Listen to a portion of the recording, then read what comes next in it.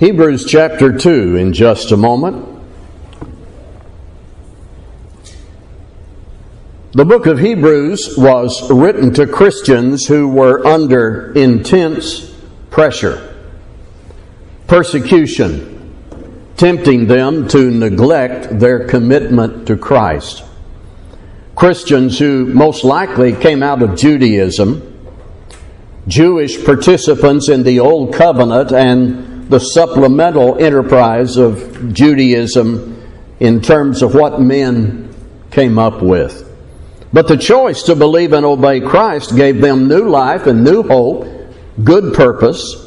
At the time of this writing, however, they were under pressure and being tempted to neglect their commitment to Christ. Here's part of what was written. This is Hebrews 2, 1 through 4. Therefore, we must pay much closer attention to what we have heard, lest we drift away from it. For since the message declared by angels proved to be reliable, and every transgression or disobedience received a just retribution, how shall we escape if we neglect such a great salvation? It was delivered at first by the Lord, and it was attested to us by those who heard, while God also bore witness by signs and wonders and various miracles, and by gifts of the Holy Spirit distributed according to His will. So here's something you've heard me say many times. When a passage in the Bible begins with the word therefore, or maybe a phrase that says something like for this reason, that's a signal to the reader to look back into the context. What was being developed right before that word therefore, or for this reason? See, you don't start an essay with the word therefore. The word therefore is a term that introduces a conclusion that is dependent on what is previous to that word. So in this case, we need to bring into our study what is written in chapter 1 of Hebrews. Because in chapter 2, a conclusion is drawn from what's written in chapter 1. Chapter 1 begins with this primary theme: God has spoken.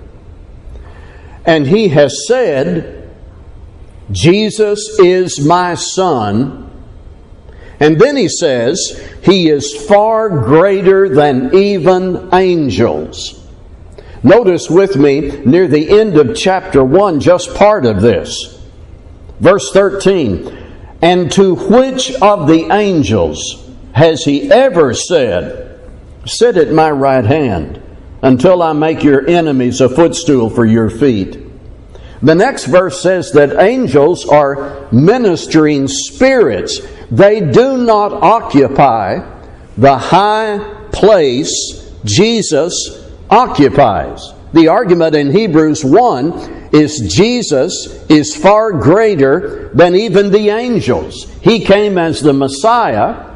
The Old Testament system came to its intended fulfillment. Jesus lived perfectly. He died and was raised to the right hand of God, obviously far greater and higher than mere angels. Hebrews 1 describes Him in His perfect divine completeness.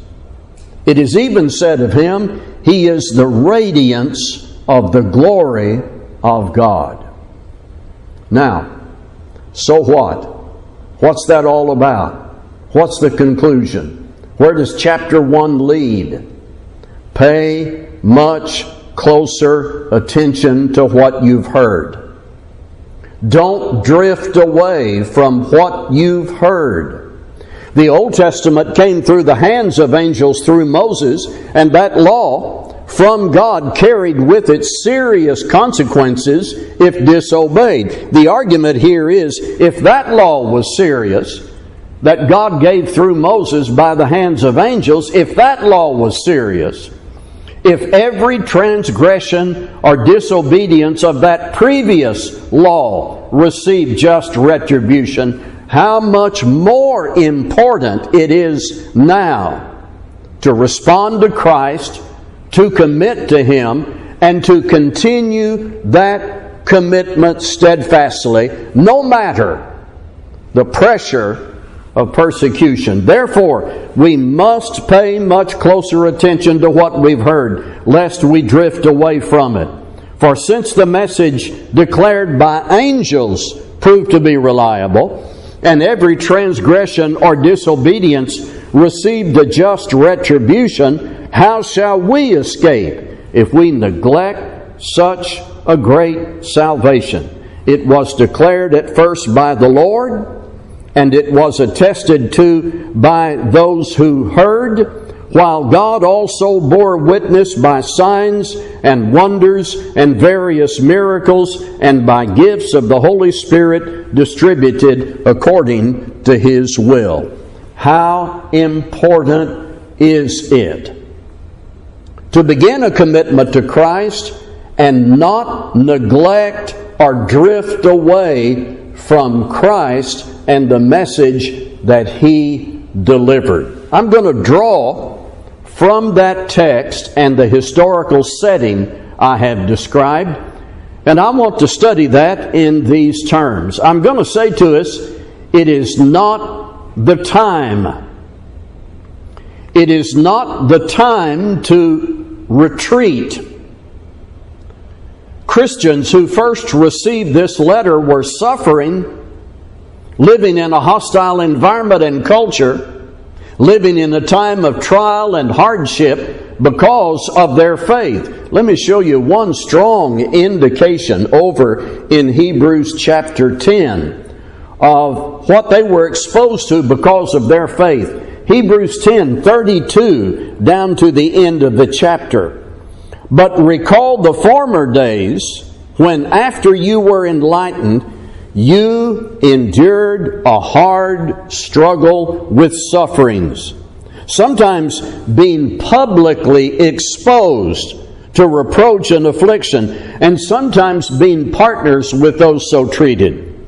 For you had compassion on those in prison, and you joyfully accepted the plundering of your property, since you knew that you yourselves had a better possession and an abiding one. Therefore, here's another conclusion. Therefore, do not throw away your confidence, which has a great reward. For you have need of endurance, so that when you have done the will of God, you may receive what is promised. For yet a little while, and the coming one will come and will not delay. But my righteous one shall live by faith. And if he shrinks back, my soul has no pleasure in him. But we are not of those who shrink back and are destroyed, but of those who have faith and preserve their souls. Did you hear that? They had a hard struggle with suffering. These Christians were publicly exposed to reproach, and they suffered the plundering of their property. In some cases, if unbelievers wanted to oppose them, they would steal from them, take their homes, drive them out of their dwelling places. It was extremely hard for those people to be Christians in that hostile atmosphere. But the writer says they had done that with perseverance. Now it's not time to retreat, however hard it may be. Do not throw away your confidence. And then it says, very strong language here, we are not of those who shrink back. It was not time to retreat. In America today, It's not as bad as it was for those Christians in the Roman Empire yet. But there's rapidly growing opposition to people who want to follow the Bible. There is media dialogue, trending social media, claiming that we are out of date in our belief in the Bible as the Word of God. There is on some public university campuses not just disagreement with Christians, but exclusion and heavy-handed tactics to demean people who still maintain belief in Christ. There's pressure on churches and preachers to give up our moral convictions and get on the religiously correct bandwagon. Everything you read in this book sends the strong message that is underscored by the Hebrew writer. It is not time to retreat, and no such time will ever arrive. Hebrews 10:36, for you have need of endurance, so that when you've done the will of God, you may receive what is promised. It is not the time to retreat. It's not the time to blend in. I'm going to read some here from chapter 13 in Hebrews. Let brotherly love continue.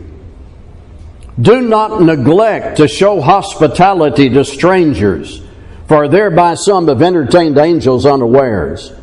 Remember those who are in prison as though in prison with them, and those who are mistreated, since you also are in the body. Let marriage be held in honor among all, and let the marriage bed be undefiled, for God will judge the sexually immoral and adulterous. Keep your life free from the love of money, and be content with what you have, for He has said, I will never leave you nor forsake you. So we can confidently say, the Lord is my helper, I will not fear. What can man do to me? What can man do to me? The Christians who received this epistle felt the pressure. And all good people feel the pressure to just blend into the world. To let the world's view, for example, of marriage gradually become your view because you're under pressure.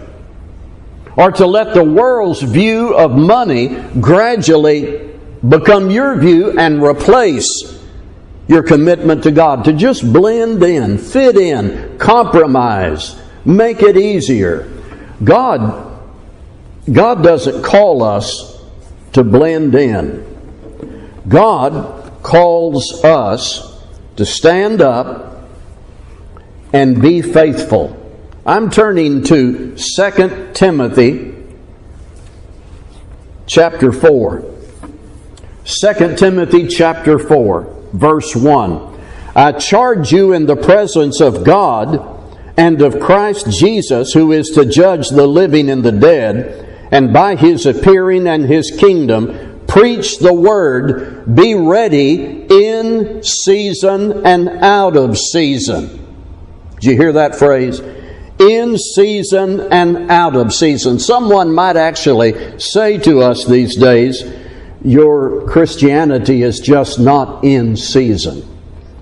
This says, preach the word and be ready in season and out of season. And that involves reproof, rebuke, exhortation with complete patience and teaching. For the time is coming when people will not endure sound teaching, but having itching ears, they will accumulate for themselves teachers to suit their own passions, and will turn away from listening to the truth and wander off into myths. As for you, always be sober-minded, endure suffering, do the work of an evangelist, fulfill your ministry. When the pressure is on, Paul says to Timothy, and by application all of us, it's not time to retreat.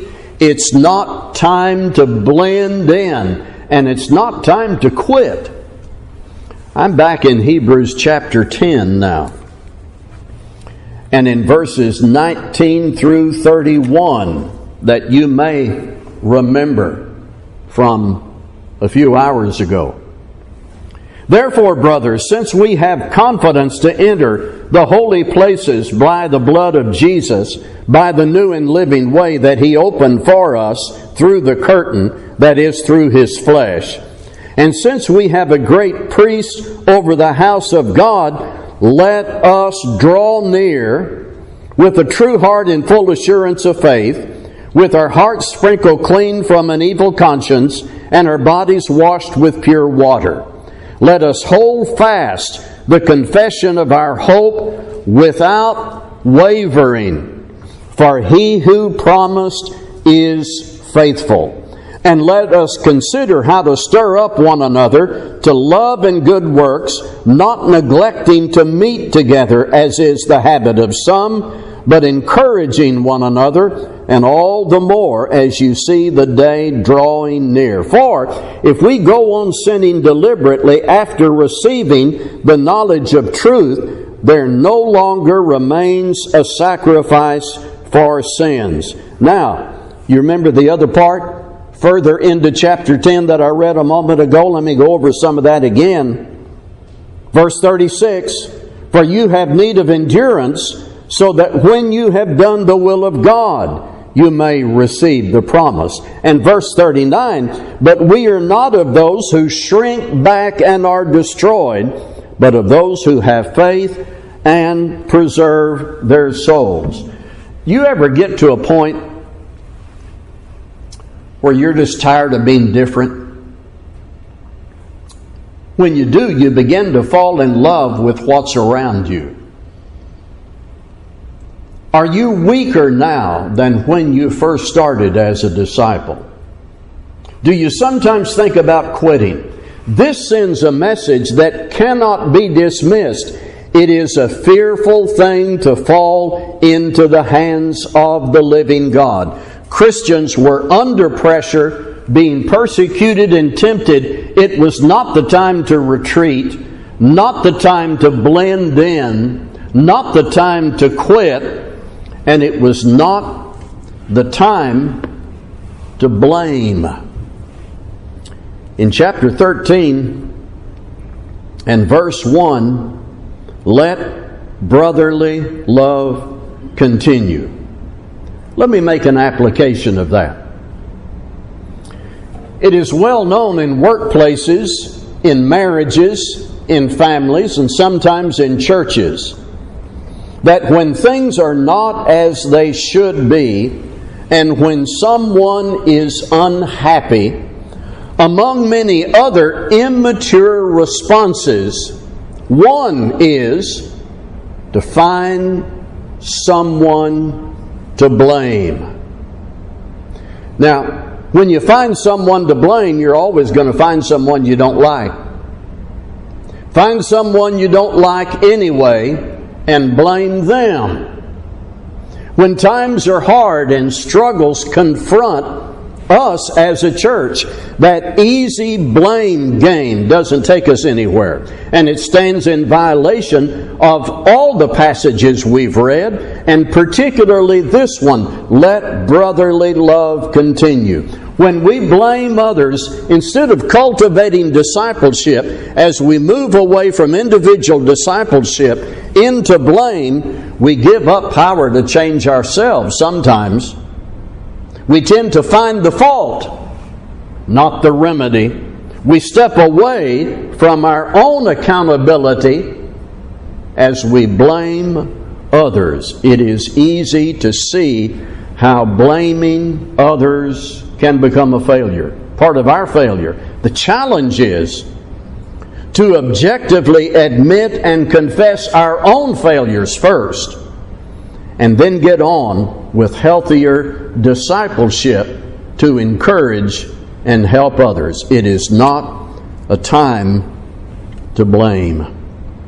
You know, neglect is not sudden. You don't just get up at 9 o'clock on a Tuesday morning and say, I'm going to neglect the gospel message beginning right now. Neglect is subtle. It happens gradually over time. It may have a number of various ingredients, but it's deadly. Christians, the devil wants on his side. He will be pleased if instead of getting up on Tuesday and deciding to be neglectful, you just eventually become neglectful. If you just gradually ease away from steadfastness, the devil's happy with that. You don't have to do it all of a sudden. Not many people suddenly and consciously, in a moment of time, renounce God and quit. Instead, the tendency is to slowly drift away. It may show up in many different ways. The more we are nourished by the Word, the easier we can detect how the devil is approaching us and how gradual departure needs to come to a halt. Hebrews chapter 2, verses 1 through 4. Therefore, we must pay much closer attention to what we've heard, lest we drift away from it. For the message declared by angels proved to be reliable, and every transgression or disobedience received a just retribution. How shall we escape if we neglect such a great salvation? It was declared at first by the Lord, and it was attested to us by those who heard, while God also bore witness by signs and wonders and various miracles and by gifts of the Holy Spirit distributed according to His will. Let's be standing as we sing.